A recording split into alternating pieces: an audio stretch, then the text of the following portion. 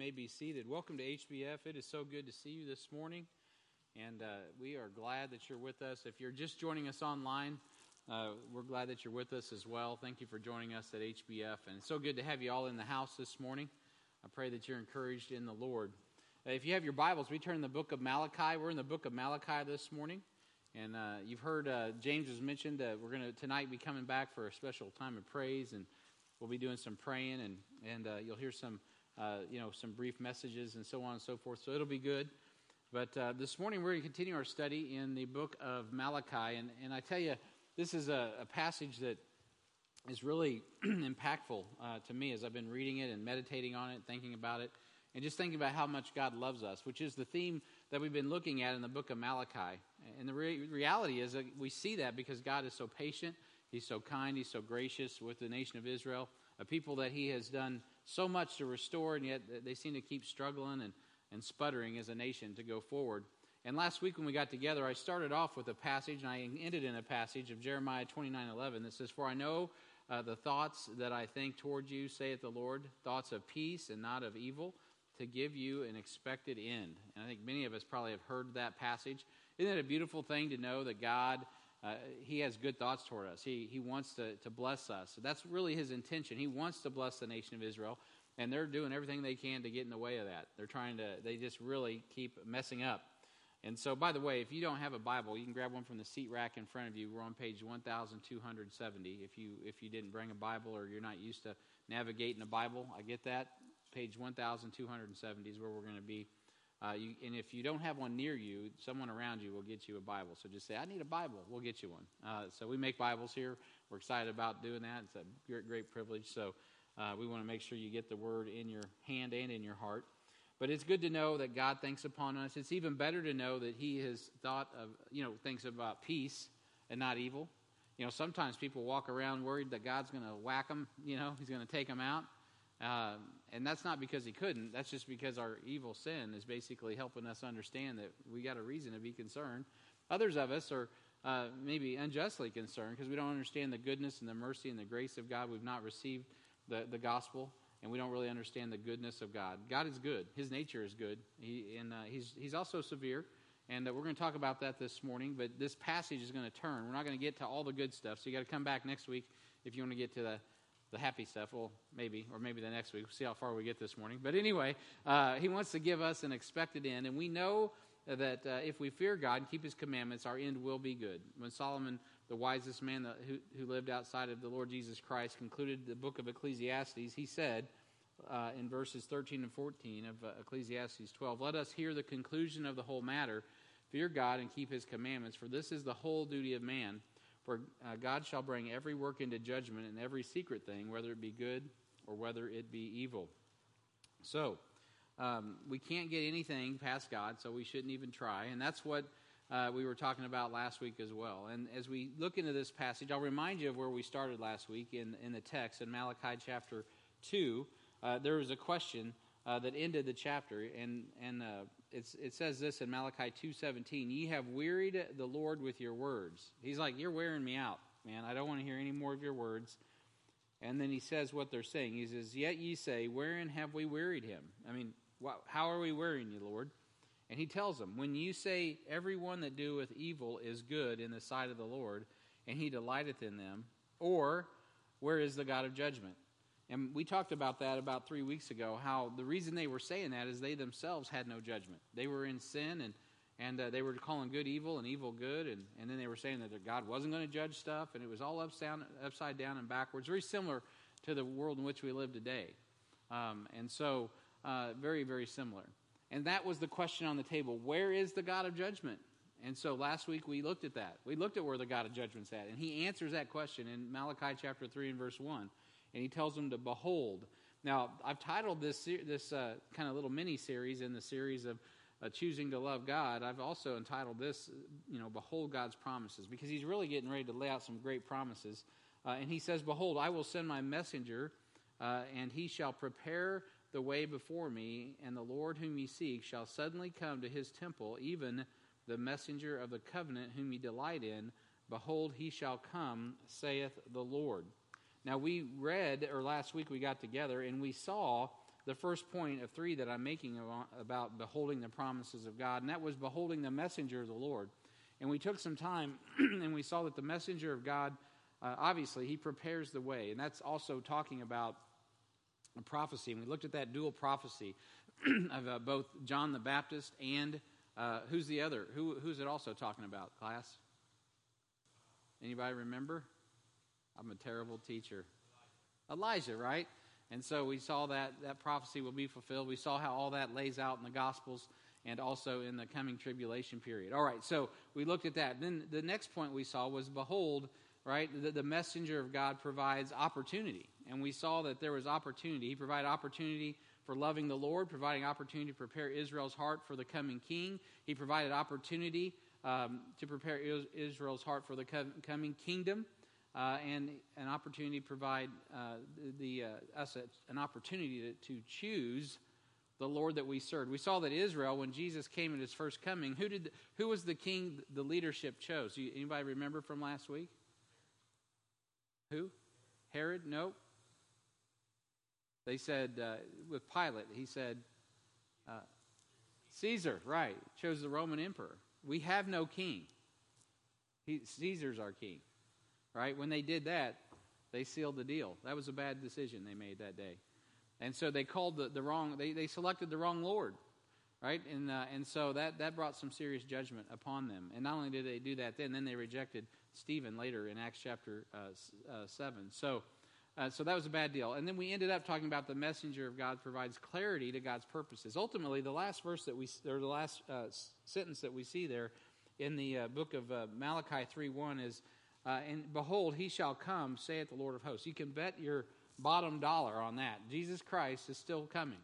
All right, he said it then. He came at his first coming, and he's also going to come at the second coming, which is a perfect segue into where we're going. Because our next point this morning, and really the meat of what I want to talk about today, is how we need to behold the promises of God. The next promise we need to understand and behold is the coming day of the Lord, or the coming of the Lord, as it's mentioned here in the text. So if you have your Bibles, let's look in the book of Malachi chapter 3 and verse 2. Malachi 3:2. We're going to continue here, and then we're going to bust this passage out and get you out of here for lunch. Malachi chapter 3 and verse 2. But who may abide the day of his coming, and who shall stand when he appeareth? For he is like a refiner's fire, and like a fuller's soap. And he shall sit as a refiner and a purifier of silver, and he shall purify the sons of Levi, and purge them as gold and silver, that they may offer unto the Lord an offering in righteousness.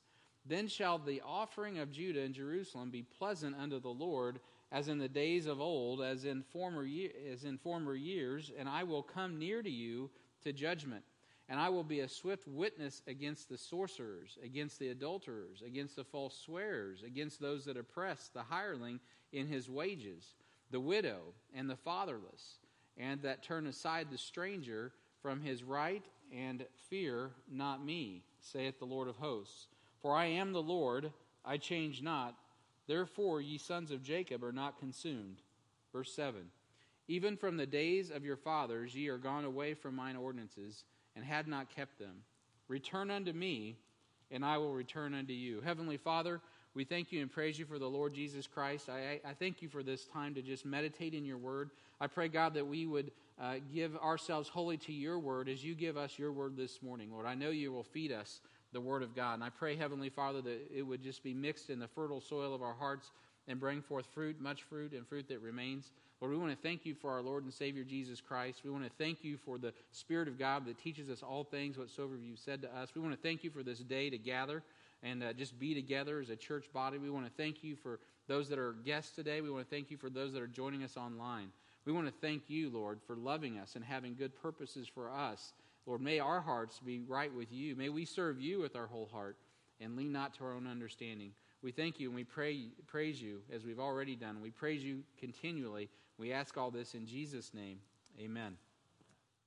All right, so the second point is, when we're talking about beholding the promises of God, what do we want to get a hold of? Well, obviously, this is going to be, another issue where this book is explicitly written to who? The nation of Israel, right? This is a Jewish book. This is written to the nation of Israel. It's the last book in the New Testament, and it's before that silent period of 400 years. So God's really communicating some really important stuff to Israel. And this is an important issue. The theme of the Bible is the coming day of the Lord. It's the coming of the Lord Jesus Christ. A lot of people think it's the cross. Well, that's our theme because, man, if it wasn't for the cross, we wouldn't be saved. But that's just leading us to that day, that great day of the Lord, when Jesus comes back and takes possession of his property. Not just the people of the earth, but literally the earth, which, as you can see, if you watch the news, is becoming increasingly fought over, right? There's people in this world that literally want to take possession of the earth. And eventually they're going to have an opportunity to do that. And then it won't work. But anyway, that's another story. So the Lord is already predicting this, right? He's predicting this 2,400 years ago. He's already telling you what's going to happen. So you don't need the newspaper. He's already written it. It's right here in front of us right now. So what's he telling them? He says, listen, there's a day coming. I'm going to send a messenger. And wrapped in that, we saw that there's a lot of prophecy, dual fulfillments going on in that little one verse. That's why I took a whole week just to meditate on one verse. But he's going somewhere with this. In addition to that, because this thing is so deep. I mean, it's like the ocean, right? You can just put your toe in it on the beach, or you can go out and just go off in the abyss. This is there's a lot of things going on here. But he says, but who may abide the day of his coming? And who shall stand when he appeareth? For he is like a refiner's fire and like a fuller's soap. It's an interesting passage here when you look at this. The refiner's fire and the fuller's soap. So first thing I want you to see is the day of his coming purifies God's people by refining them in fire. It purifies God's people, not just the people. It's going to purify everything, but it's going to purify his people. And we're driving to that, right? He mentions Levi. We already saw Levi in chapter 2 because he has an issue over Levi. He wants Levi to be who he made him to be, right? And you often hear me say that, right? God wants us to be who he saved us to be so we can accomplish that which he saved us to do, right? There's something that he has for every Christian. And there's something he has for every lost person, right? So there's two calls this morning. There's a call to someone who doesn't know Jesus. The call is to get saved. God wants you. He wants you in his body. He has good thoughts towards you. He wants to save you from sin. But then there's a call to every believer, everyone that says, I know Jesus is Lord and Savior. Great. So the call then is to get sanctified so that God can use us to accomplish his mission in his power for his glory. That's why the mission of our church here is to equip the saints of God and the Word of God to accomplish the mission of God and the power of God for the glory of God. Right? It's all about what God can get out of us because God gave everything for us. Right? It's not like we're losing. We can lose everything, and if you gain Jesus, you've gained all you need. Man, he is eternity. He is life. He is light. He is everything we need. So awesome. In the true sense of the word, Jeff Trude. So the day of his coming purifies people by refining them in fire. So let's talk about this for a minute. God asked his own question, in this case, in light of the discussion of the messenger of the Lord. Who may abide the coming of the Lord? So he's asking that question. Who's going to abide? And it's a rhetorical question, but it's also a sobering question. At Jesus' first coming, John the Baptist was preaching this message that you guys are familiar with, most of us are familiar with, and the children of Israel were compelled to come forth with a heart of repentance and get baptized in the Jordan often. That's where he was baptizing, in the Jordan, and in an attempt to prepare their heart for the coming of the Lord. Right? We know how it goes down in Matthew 3. He's baptizing, he's preparing the nation of Israel, and then one day he says, behold, the Lamb of God that takes away the sin of the world. Well, what's he preaching? Well, he's preaching this message. He's saying, hey, guys, there's a day, and the Messiah's coming, and he's going to come like a refiner's fire and a fuller's soap. He's coming. And there's many other passages from the book of Isaiah and throughout the Old Testament I'm sure he was quoting. But we know in Matthew 3, verse 11, which I think is going to be on the screen, it says, I indeed baptize you with water unto repentance, right? And then he says, but he that cometh after me is mightier than I, whose shoes I am not worthy to bear. He shall baptize you with the Holy Ghost and with fire, whose fan is in his hand, and he will thoroughly purge his floor and gather his wheat into the garner, but he will burn up the chaff with unquenchable fire. So, he's talking about the very thing that's prophesied in Malachi chapter 3 and verse 2, the refiner's fire. The Holy Ghost represents, of course, the one baptism of Ephesians 4 and verse 5. That is not mentioned in Malachi. Right? There's several things that were going on at the first coming that Israel they weren't quite getting a hold of. And the thing is that Jesus came not only to baptize with fire, but also with the Holy Ghost. So we understand that in Acts chapter 2, the church was born when the Holy Ghost indwelled the church. And today, when someone gets saved, they literally ask Christ into their heart. Really, the Spirit of God comes in us. We are in Him, and He is in us. We are baptized in the Holy Spirit the moment we trust Christ as Lord and Savior. That's the one baptism of Ephesians chapter 4 and verse 5. That's the one baptism everyone needs. But there's also this baptism of fire, which is the baptism of fire signifying the second coming of Jesus Christ, the literal day of the Lord, recorded in Revelation 19. And he asks this question, who can abide, right? And abide means to dwell in the day of the Lord. Who's going to be able to abide at His coming? And the day of the Lord will not be something one can endure without divine protection. In the book of Amos, chapter 5, and this is just a couple samples. I don't have time to go through all the references. I would be here literally all morning just reading references on the day of the Lord and the second coming. But Amos chapter 5 and verse 18 says this, "Woe unto you that desire the day of the Lord." That may sound a little strange to us. Woe unto you that desire the day of the Lord. Is this not a day that we want? We talk about the coming of Christ all the time. Well, hang on, and I'll explain all that to you in just a minute. But woe unto you that desire the day of the Lord. To what end is it for you? He's asking a question. What are you looking for in the day of the Lord? It's like these guys that sing, "Oh, holy God, bring the fire down on me." It's like, whoa, man, what are you asking for? Judgment? They don't know their Bible. Why are you asking for that? Do you even know what you're talking about? Probably not.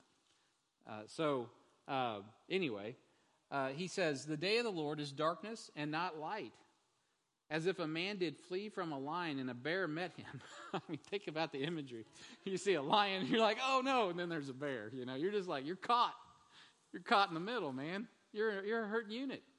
And that's what he's saying. He's like, the day of the Lord is if a man did flee from a lion and a bear met him, or went into a house and leaned his hand on the wall and a serpent bit him. I mean, it's not a good day. "Shall not the day of the Lord be darkness and not light, even very dark, and no brightness in it? I despise your feast days."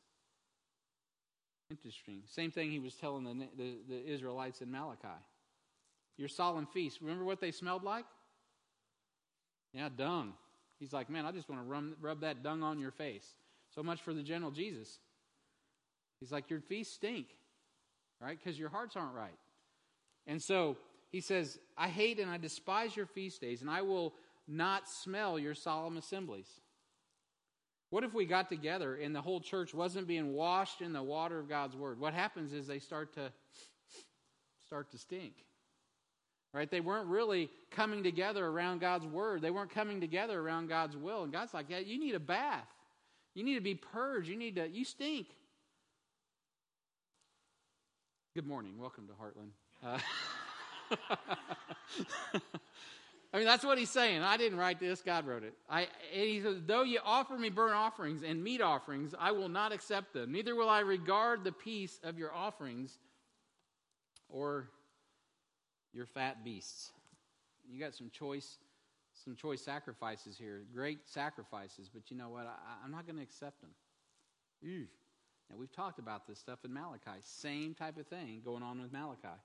Malachi 4:1. "For behold," notice, "the day cometh that shall burn as an oven, and all the proud, yea, all that do wickedly, shall be stubble. And the day that cometh shall burn them up, saith the Lord of hosts, that it shall leave them neither root nor branch." Now, some of you might be going, "Brian, what happened to the love of God and gentle Jesus?"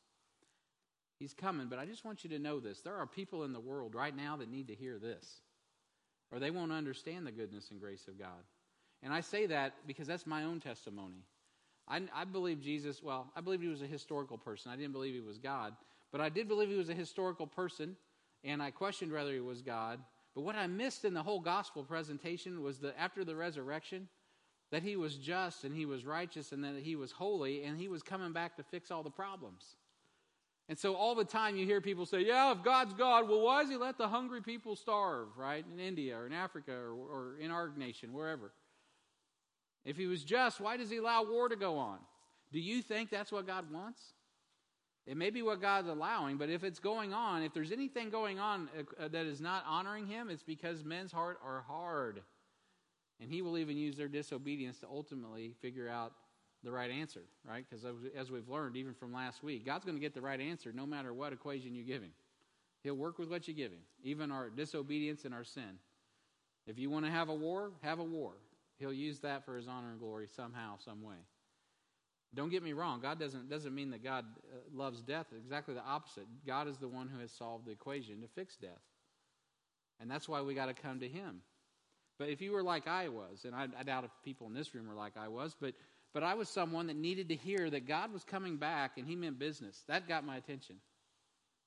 I was like, oh, he I better check this out. And you know, when I read it and I saw his anger and his wrath, it actually resonated in my heart. And I saw myself in the bullseye. I'm like, you know, I see what he's saying and I get it. I deserve what he's bringing. And then I all of a sudden was ready to go back to that great old gospel message that Jesus died for my sins, according to the scripture, that he was buried. Now I get why he did that, because he doesn't want me to get in his wrath. He's trying to save me from his justice. Oh, thank you. And I knelt down and trusted him as Lord and Savior. So we need to hear that. Israel needed to hear that. And so Malachi 4:1, he tells them that, you know, guys, I'm not going to leave root or branch when I come. In Nahum chapter 1 and verse 5, the Bible says, the mountains quake at him, and the hills melt, and the earth is burned at his presence. Yea, the world and all that dwell therein. Who can stand before his indignation? Again, a rhetorical question. And who can abide in the fierceness of his anger? His fury is poured out like fire, and the rocks are thrown down by him. The Lord is good, a stronghold in the day of trouble, and he knoweth them that trust in him. Nahum 1:7 is one of my favorite verses. Man, in the midst of all of that judgment, he says, hey, the Lord is a good, a stronghold in the day of trouble, and he knoweth them that trust in him. But don't play with him. So this is a rhetorical question, obviously. Who can stand? Who can abide? In Malachi 3:2, but who may abide the day of his coming, and who shall stand when he appeareth? Well, obviously nobody will abide the coming of the Lord except those who have trusted in him. And this is the point. God is letting his people know they are not prepared for his coming. They're not prepared. You know, I just went to a funeral. And Mark Trotter's funeral yesterday, and man, I tell you what, guys, he was prepared to go home. You know, how you prepare is you don't wait till the last minute. I'm not saying there aren't people that have deathbed confessions and they're not saved. That happens a lot, but man, the time to prepare for eternity is now. The time to prepare. You know, Jesus wasn't going to come. His first coming didn't happen until 400 years after this. The time to prepare was that day, right? That was the time when he brought out the word, get ready, I'm coming. You know, as a kid, I would hear people say, they've been talking about Jesus coming my whole life. Well, how old are you, 50? You know? Israel was 50 years old as a nation. So, there, you know, you hear these things, but if you look at history, especially right now, and you look at where things are at regarding the nation of Israel, you look at end times prophecy, all that stuff, you realize, no, wait a minute, he's coming. And time is getting shorter no matter how you measure it. And even if he wasn't coming for another 200 years, our life is like a vapor, man. And we need to be prepared. We need to be prepared for the Lord. And so this is the point. God is letting his people know they are not prepared for his coming. Now, this is obviously a second coming context, and I'll get into that a little bit deeper in a minute. But we need to be prepared to go home. We need to be prepared for eternity. Whether that means salvation for some or others, prepared to stand at the judgment seat of Christ. Be prepared to give an account for what we've done in this body, whether it be good or bad.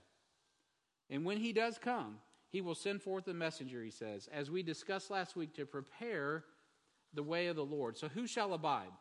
Who shall stand when he appeareth? Well, you don't want to be standing against the Lord at his coming. You want to be standing with the Lord at his coming. Now, this passage is still very relevant to those Jews awaiting the coming of Messiah. As we saw last week, Israel has already chosen to serve Caesar instead of Jesus at his first coming, right? When he came his first time, the leadership of Israel said, no, we have no king, but, Pilate's like, hey, take your king. And they're like, no, we don't want him. We want Caesar. So they've already rejected him as their king wants. Sadly, many will be deceived in the coming tribulation period, a time of trouble on this earth called Daniel's 70th week, commonly called the tribulation, because they will choose to worship the Antichrist instead of the Lord. And they're because they won't receive Jesus, they'll believe a lie, 2 Thessalonians 2 speaks of, and they'll go hook, line, and sinker all in for the coming Antichrist. However, some will receive the witness of the two witnesses, one of which we talked about last week, and give their lives for the hope of the coming Messiah to endure to the end and be saved or lose their life, but they'll be ready for him at the second coming. This is the remnant that the Apostle Paul spoke of in Romans chapter 9 and verse 27. He says, Isaiah, which is Isaiah, also crieth concerning Israel, though the number of the children of Israel be as the sand of the sea, a remnant shall be saved.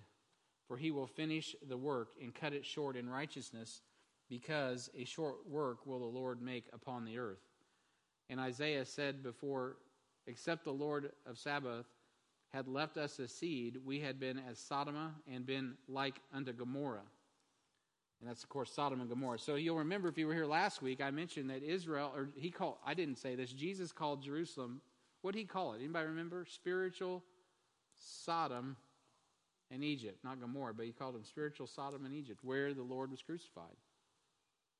And so, and that's exactly what Paul is bringing back up. God in his mercy is going to save a remnant, but it's not going to be good. The day of the Lord is going to be a fiery day. And so it's clear that if it were not for God's grace and mercy, all Israel would be destroyed in those last 3.5 years in the coming great tribulation. In Matthew 24 and verse 15, the Bible says, when ye therefore shall see the abomination of desolation, spoken of by Daniel the prophet. Now, I've also referenced this in previous messages in regard to Malachi and the issues of that man that was not appropriate. I was talking about the tribe of Dan. You have to go back several weeks, but I've referenced the abomination of desolation, spoken of by Daniel the prophet. When he stand in the holy place, whosoever readeth, let him understand. What's he doing? Well, he's desecrating the sacrificial system of God. He's, number one, pretending to be God. That's a bad deal. But on top of that, he's going to desecrate the worship process, which is exactly what God is saying Israel's already doing. You guys are stinking it up. That's what he's telling them. I'm not going to accept your sacrifices. Your hearts are not right. I'm not saying you guys. I'm saying that's what he's telling them. And so this is just going to be on steroids during the coming tribulation. And it says, let him which is on the housetop, let me go back to verse 16. Then let them which be in Judea flee into the mountains. Let him which is on the housetop come not down to take anything out of his house. Neither let him which is in the field return back to his clothes. And woe unto them that are with child, and them that give suck in those days. But pray ye your flight be not in winter, neither in the Sabbath day. For then shall be great tribulation. And by the way, there's people that argue, see, that's when tribulation starts. That's great tribulation. So before great tribulation is tribulation, then great tribulation, just to make that clear. And anyway, I'm talking the atmosphere. Don't worry about what I just said. But anyway, for then shall be great tribulation, such as was not since the beginning of the world to this time, no, nor ever shall be. And except those days shall be shortened, there should no flesh be saved. That's why he's making a short work, because his mercy. But for the elect's sake, those days shall be shortened. That's what Paul's talking about. It's going to be a short work. He's going to get it done. He's going to purge the nation of Israel and produce a godly remnant that he can use to go into the coming millennium, 1,000-year period, because he's going to keep his promises to Israel. And by the way, what I just said is most people used to know this, but today in I'm talking about evangelical churches, they don't believe anymore that God has a place for Israel. And they're all millennial, and they take on the promises of God's people Israel. That's a big mistake. You're not going to be able to rightly divide the word or understand what's coming next. And the next thing you know, you're going to put yourself in the place of judgment where God has said God hasn't appointed you to wrath. And so, anyway, rightly dividing the word is so important, understanding what God is saying historically, doctrinally, inspirationally. Fortunately, the church will be appearing with Jesus on the day of his coming, at the day of his coming. The coming day of the Lord for us begins at the catching away of the church in the clouds to meet the Lord in the air. And boy, isn't that a good thing. In 1 Corinthians chapter 15, in the resurrection chapter, the Lord is, the Apostle Paul is revealing to us through, the Lord is revealing through the Apostle Paul to us information about the resurrection. And he says at the end of that chapter, 15 of 1 Corinthians, in verse 50, he says, Now this I say, brethren, that flesh and blood cannot inherit the kingdom of God. Neither doth corruption inherit incorruption. Our inheritance is not a physical one. Matthew 5 says, the meek shall inherit the earth. That's written to the nation of Israel. Our inheritance is spiritual. We inherit Christ. Man, we got a better inheritance. And it's incredible. Flesh and blood does not inherit the kingdom of God. That's why we got to shed this Adamic nature to get to where we really need to go, which is eternal life. And for those of us that are here at the catching away of the church, the Bible says he will change this in an instant, in the twinkling of an eye. At the last trump, we'll be caught up with him in the air. Now the Bible goes on to say, For behold, I show you a mystery. We shall not all sleep, or we shall not all die, John chapter 11. But we shall all be, what's it say? Changed, right? We're all going to be changed. How long is that going to take? In a moment, right? This isn't talking about some progressive sanctification process. This is saying, in a moment, in the twinkling of an eye, at the last trump, for the trumpet shall sound, and the dead shall be raised incorruptible, and we shall be changed. For this corruptible must put on incorruption, and this mortal must put on immortality. When this corruptible shall have put on incorruption, and this mortal shall have put on immortality, then shall be brought to pass the saying that is written, Death is swallowed up in victory. O death, where is thy sting? O grave, where is thy victory? The sting of death is sin, and the strength of sin is the law. But thanks be to God which giveth us the victory through our Lord Jesus Christ. Therefore, my beloved brethren, be ye steadfast, unmovable, always abounding in the work of the Lord, for as much as ye know that your labor is not in vain in the Lord. Right? So he's encouraging us, saying, listen, wait a minute. You're not appointed to wrath, right? You are appointed to be caught up with the Lord, and death has already been conquered. We're just saying, we will overcome. Guess what? We have overcome. We don't have to, that's a tribulation context. Actually, we have already overcome because Jesus Christ overcame for us. He has overcome, and because he's overcome, we've overcame. It just doth not yet appear what we shall be. So it's just a matter of time before we will be changed, and we will be like him. We have already overcome. That's why nothing, Romans chapter 8, is going to touch us.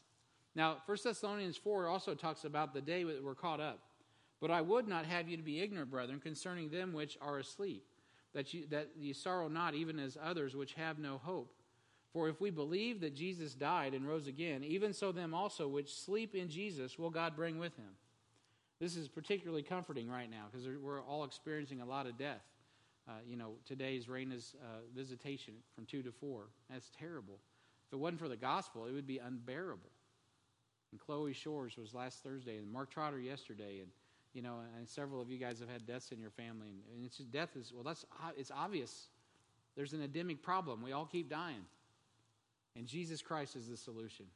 And there's hope, right? So we don't sorrow like people that don't have hope. We do sorrow because we miss our loved ones, but we have hope, especially if they know Jesus. It says, For this we say unto you by the word of the Lord, that we which are alive and remain unto the coming of the Lord shall not prevent them which are asleep, or those that have died. For the Lord himself shall descend from heaven with a shout, with the voice of the archangel, and with the trump of God, and the dead in Christ shall rise first. Then we which are alive and remain shall be caught up together in the clouds to meet the Lord in the air, and so shall we ever be with the Lord. Wherefore comfort one another with these words. So for us, it's comfort. Knowing the Lord is coming for us is a thing that brings great comfort, not fear. Who shall abide? Well, I'm going to abide. I know I'm going to heaven. I got that peace. I got that assurance. The Word of God tells me so. So we do not have to await the abomination of desolations for this day to occur. The Lord will return for us when the fullness of the Gentiles be come in, according to Romans 11:25. There will be a day when the last Gentile comes to Christ, and the bride of Christ and the kingdom of God will have come in. At that point, we will hear the trumpet blow and be caught up in the clouds with those dear saints who have gone before us. And it won't be long, beloved, before that day comes. Maybe before I finish this message. And so our catching away is not a fearful fire. It's a blessed hope. According to Titus chapter 2 and verse 13, the Bible says, looking for that blessed hope and the glorious appearing of the great God and our Savior, Jesus Christ. 1 Thessalonians 5:1 tells us, but But of the times and the seasons, brethren, I have no need to write unto you, for yourselves know perfectly that the day of the Lord so cometh as a thief in the night. For when, notice it says they, not us, when they shall say, peace and safety, then sudden destruction cometh upon them. That'll be Revelation chapter 6. As travail upon a woman with child, and they shall not escape. But ye, brethren, are not in darkness, that that day should overtake you as a thief. Ye are all children of light and children of the day. We are not of the night, nor of darkness. Therefore let us not sleep as others, but let us watch and be sober. Let us be ready for the day. Let us be prepared. For they that sleep, sleep in the night, and they that are drunken in the night. But let us who are of the day be sober, putting on the breastplate of faith and love, and for an helmet the hope of salvation. Boy, wouldn't that be a unique thing in this world that we live in? Faith, hope, and love, and a helmet of salvation. That's a lot better than the alternatives that you're going to get everywhere else. For God hath not appointed us to wrath, but to attain salvation by our Lord Jesus Christ, who died for us, that whether we wake or sleep, we should live together with him. Doesn't matter if you're awake or you're dead. Hey man, you're going to live together with him. Wherefore, comfort yourselves together and edify one another, with even as also you do. He's saying, encourage one another. Are we encouraging one another? Man, that's one of the issues in the church we need to do today, is make sure we're encouraging one another, because we need each other. We are not appointed to wrath, but salvation by our Lord Jesus Christ. Until we're caught up, we are to be clear and busy about the business of the Great Commission until the Lord Jesus returns for us. So he's going to purify, he says, people like a fuller. What is a fuller? I don't know. I don't go to a fuller. But the Bible tells us here, you can tell even by what it's talking about, a fuller is someone who would prepare soap. But who may abide the day of his coming, and who shall stand when he appeareth? For he is like a refiner's fire and like the fuller's soap. And so that would be someone like a launderer, right? We go to the laundromat and they clean our clothes for us. They dry clean it. Well, a fuller would have soap and they would clean things and make them, especially if you had a white robe, right? It would take all the spots out. We use Clorox. They had alkaline or whatever, and they would make things bright and white and refresh it. And so that's what he's going to do. He's going to refresh the people of God. And in Malachi 3:2, he's talking about that with the fuller or the launderer's soap. We are made white, beloved. We're made white by the blood of the Lamb. You know why we're made white? Because he faced the fire for us.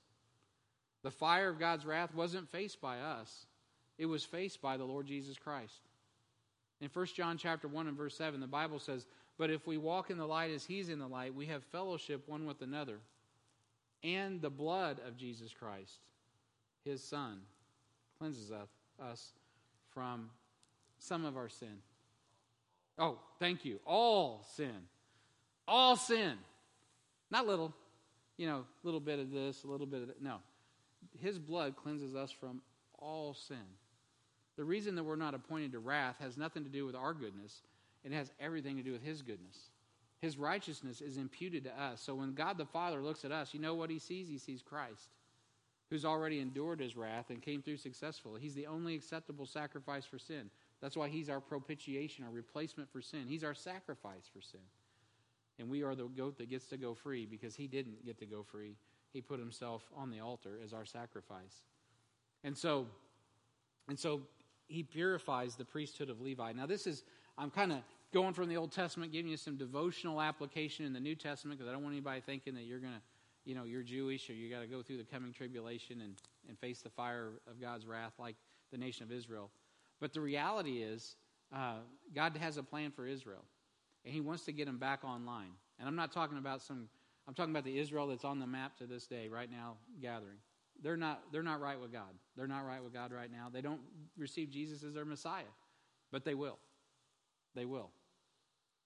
And one of the things that God's going to do through this coming tribulation that we get insight on in Malachi chapter 3 is he's going to prepare the priesthood. Now, they're already working on that. They've got the Sanhedrin together, and they're trying to get ready. They got a red heifer. They're ready to do sacrifices. I mean, they're ready to do the work, but it's all going to get hijacked, we know, because of what the Bible prophecy tells us. But even through all of that, God's going to purify. He's going to purify his priesthood so that when he returns, he's going to have a priesthood he can work with that doesn't stink it up. He's going to use that fire to cleanse them and purify them. Malachi 3 and verse 3, And he shall sit as a refiner and a purifier of silver. And he shall purify the sons of Levi, and purge them as gold and silver, that they may offer unto the Lord an offering in righteousness. He says, you know what I'm going to do? I'm going to purify the Levites. He's going to purge them as gold and silver. The coming day of the Lord will purify Levi as gold and silver. In the New Testament, those of us who are born again invest in gold, silver, and precious stones, right, instead of wood, hay, and stubble. The day will not, and the day will not purify us. It'll manifest what we have been investing our whole lives in. There's a difference. When we talk about the day of the Lord, it's completely different for us. Here we see what's going to happen. Israel's going to be they are going to be purified in the coming day of the Lord. They will be purged in the great tribulation. They will come out as gold and silver, and he will have a priesthood that he can again use. So what about us? Well, guess what? We're already deciding that, aren't we? By the things we choose today. We know at the judgment seat of Christ, it's going to be manifest. When the Lord comes back at his second coming, what's going to be manifest, well, is what we're doing right now. Gold, silver, precious stones, right? The deity of God, redemption, precious stones, God's people. Are we investing in the Word of God, the gold of God's Word, the standard of righteousness, Jesus Christ, the Word of God? We have a Word. Are we investing in this? Is this what our life is about? Man, that's a good investment. The world's not going to give you anything for it. That's a good investment. God's going to bless you. God's going to bless you when you honor His Word. Silver, we know that's the price of redemption. Jesus was turned over for 30 pieces of silver, right? Man, that's what we got to be about, is seeing people redeemed. We have the ministry and the word of reconciliation. That's what we're all about, is reconciling people to Christ. And then that last one is those precious stones. You know, guys, you are the precious stones. This is the holy priesthood right here. We've been talking about it, priests and kings. That's who we are. And man, you guys are precious stones. You're going to sparkle the light of God's glory in eternity. And I don't know how this is all going to work. So I'm talking now about things. I'm just going to be up front. I'm beginning to talk about, well, probably I'm talking about a lot of things today. I really still have a lot to learn about. So I'll just be very transparent. I got the outline sketch from the Word of God. But I know this. When we get to glory and we get our glorified bodies, there's going to be some sort of brilliance shining through our bodies. And it's going to be the glory of God. We're going to be light beings. It's going to be something that I'm just still trying to get my head around. And I can tell you this too. Some of us, I'm pretty sure I went to a funeral yesterday and I was watching a pretty bright light bulb there. I was like, whoa. I mean, I kind of always knew it, but just sitting there reflecting on Mark Trotter's life, I'm like, man, that's 100 watt there. I mean, that may be 1,000 watts. I'm not sure. You know, some of us will be a little 12 volt. Maybe a tiny LED somewhere, maybe. It ain't about your position. No, it doesn't matter what your position in the body is. I'm sure the feet and the toes and the elbows and be just as bright as the chin and the ears. You know, the reality is really, it's going to be manifest. We don't wait for the day. We're already clean. Knowing that we're clean, then how do we live our lives, right? That's how the Christian lives. Knowing that we're forgiven, how do we invest our lives? Do we invest it in gold, the Word of God, silver? Are we getting people saved? Are we investing in the people of God? Are we building the body of Christ? Are we making disciples so that we can accomplish God's mission in His power, for His glory? That's what we're going to be measured for. And when we get to the judgment seat of Christ, it will be made manifest. And at that day, the second coming, when we return, it will be abundantly obvious that some were saved, yet as by fire. They're burnt, they're there, but there'll be others that obviously made a good investment. By faith. By faith. They believed God, and it was accounted to them for righteousness. We can ill afford to make a poor investment. This is of such importance in the days in which we live. God highlights it to the church of Laodicea and beseeches us and strongly encourages us to make the correct investments. He says, and you guys know this, but I want to repeat it one more time.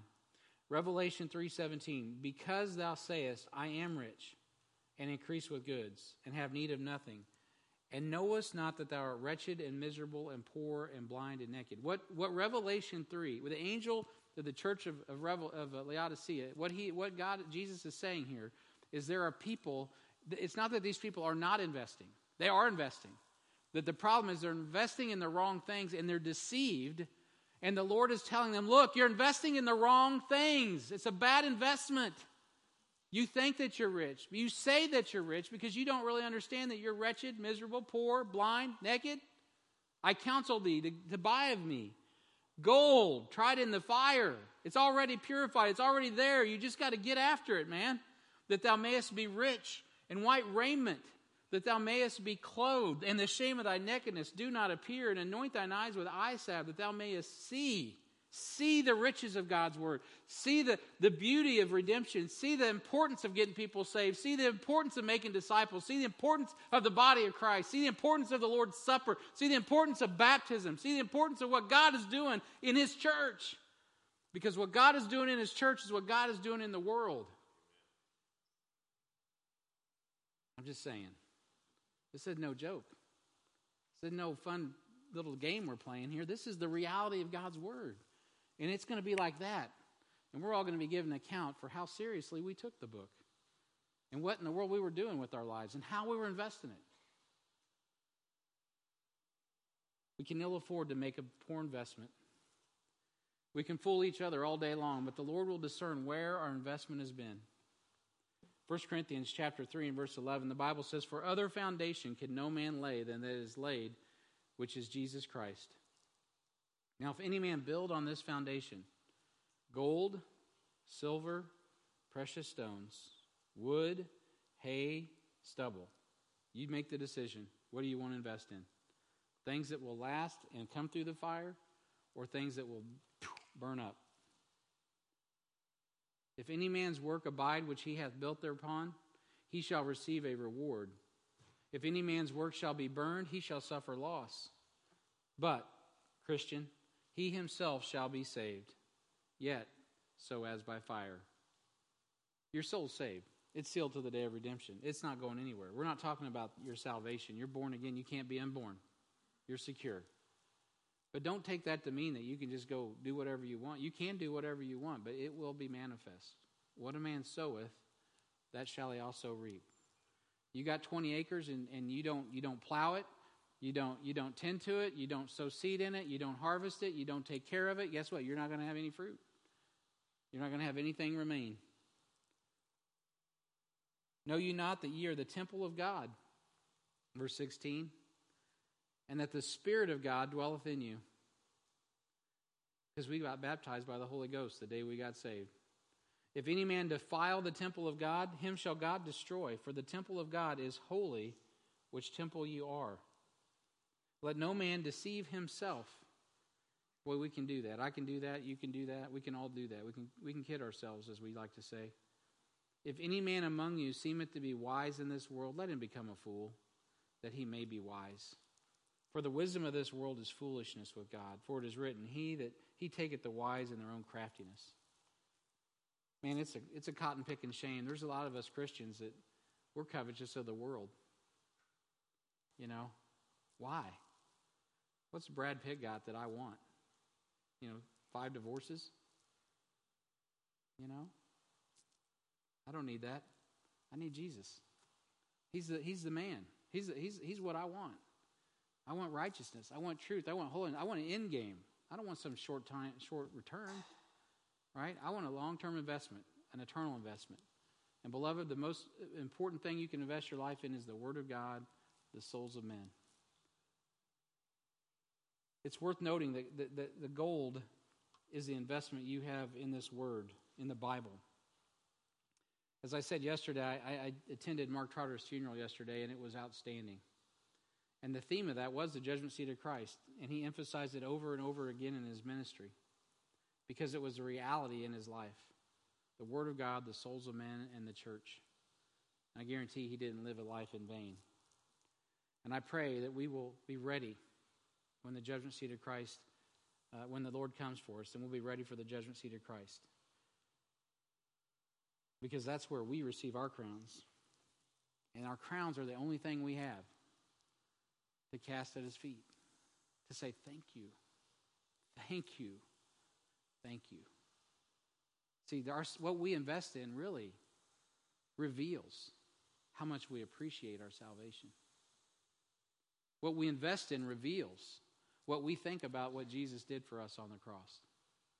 What we invest in reveals the reality of the resurrection in our own life. Not just the resurrection of Jesus, but our own resurrection and what we're looking forward to. And it provides a pleasant offering to the Lord. Look at verse 3, and we're going to wrap it up here, and I'll pick it up next week. But verse 3, he says this in Malachi 3, or verse 4, verse 4. He says, Then shall the offering of Judah and Jerusalem be pleasant unto the Lord, as in the days of old, and as in the former years. You know, he provides a pleasant offering to the Lord. He prepares them. I missed the point. I'm sorry. He prepares them for worship, by the way. God knows how to prepare the priesthood for worship. I'm going to back up a second. That's what he's doing right now. He's using this message right now to do the same thing for us. There's a reason that we're washed in the water of God's Word. What is it? Why do we gather every week, really? Because we love each other and it's fun to come together. Yeah, that's true. It is fun to come together, and we do love each other, and that's good. That's the way it ought to be. And by that, all men will know that we're his disciples, because we have love one for another. That's kind of the fruit of that. But really, he's preparing us for proper worship. You know, God is using this message right now to do the same thing for us. I don't mean my message. I mean the message from Malachi. He was trying to prepare God's people for the coming of their Messiah. Now, we know who the Messiah is, and we've already received the Messiah. But God, before he comes to catch us away and fulfill what he's telling Israel he's going to do, he's trying to also prepare us today. He wants us to be ready. He wants us to be ready for his coming. He wants to prepare us for worship. And so there's a reason that we are to be washed in the water of God's Word. We're to be a holy people, a priesthood that God is preparing to praise him and adore him, and also return with him at the second coming. I mean, he has plans for us. He's prepared. He has great ideas. He has all kinds of things prepared for us. Not just the judgment seat of Christ, but the marriage supper of the Lamb. Our garments will be white, like the fuller's soap that we talked about. We'll be clothed in white, and we will return at the second coming, not to be judged, but to bring judgment and justice. For God to set up his kingdom, to rule and reign with him 1,000 years. It's going to be incredible for us. We go on for eternity. He is our Passover. Our inheritance is Christ. It's even better than Israel's. It's incredible. So we don't wait until we get to heaven to start. It starts right now. We don't start just on Sunday when we sacrifice and praise, but it's what we're doing throughout the week. It's who we're choosing to love. It's who we choose to serve. And so may we be preparing today to worship for all of eternity, because God provides pleasant offerings to the Lord. He wants us to be a pleasant offering. And next week when we come back, we'll pick up that point right there. But this morning, are you ready for the coming of the Lord? I don't know when the Lord's going to come for his church. I don't know when, they're going to make peace and build a temple in Israel and have an abomination of desolations and all the things the Revelation talks about and fulfill Daniel's 70th week. I don't know when all that's going to happen to the day. I just know it's getting near every day. Jerusalem's now in the world considered the capital. Okay. There's people out there right now that say, hey, those crazy Bible believers, man, they just can't wait for the end of the world. They're waiting for Armageddon. They think it's the greatest thing in the world. That's actually not the case. Because I know when God catches us away, the door shuts on the age of grace. And it isn't my heart to see people die and go to hell. And it's not Jesus' heart to see people die and go to hell. We should care about people. I'm not talking about just the people we like. I'm talking about people we don't like. It's about the people that God died on the cross to save. And we know that's the whole world. Jesus was not discriminating when he died on the cross. He died for Adam's sinful race. And he wants us all to be about the business. If you're saved here, that's the business He wants us to be about. Understanding His Word in a way that we are actively engaging in sharing that simple message that Jesus died on the cross, was buried, and rose again. But beyond that, if you're a member of this church and you've been through Discipleship 1, maybe you've been through How to Disciple, maybe you got to be making room in your life to invest the Word of God in other people, because time is short. And Amy and I are doing that. We're like, man, we got to make room in our life to do what really matters. Not be busy with extra stuff. Be busy with the things that matter, that when Jesus Christ comes back, He's going to be pleased. Is He pleased? I hope that He is. I hope He's pleased not just with our individual lives, but our church as a collective. We're trusting God to use us to train men. We're not having HBI just to play. We want to train men that can not only be leaders in this church, but they can go out like Brad did and plant a church in Clinton, or go out to KCK like Dave did and plant a church in KCK, or go like someone else did that we know to another country I won't mention because it's not a good country to mention. So, we just want to make sure that we are faithful to literally accomplish God's mission and His power for His glory. You know why? Because, man, He's worthy. He's worthy. He's worthy of our life. He's worthy of our praise. He's worthy of our obedience. And next week when you come back, you're going to see a lot of the things that you worry about, you don't need to worry about. Because when you make Him first, He takes care of everything else. He'll take care of you. The issue is, are we taking care of Him? Are we taking care of the things that He's entrusted us with? If not, why not? Let's change that right now. You can do that today. Heavenly Father, we thank You and praise You for the Lord Jesus. Thank You for the opportunity to meet this morning, gather around Your Word. I pray a blessing on the reading and the hearing of Your Word.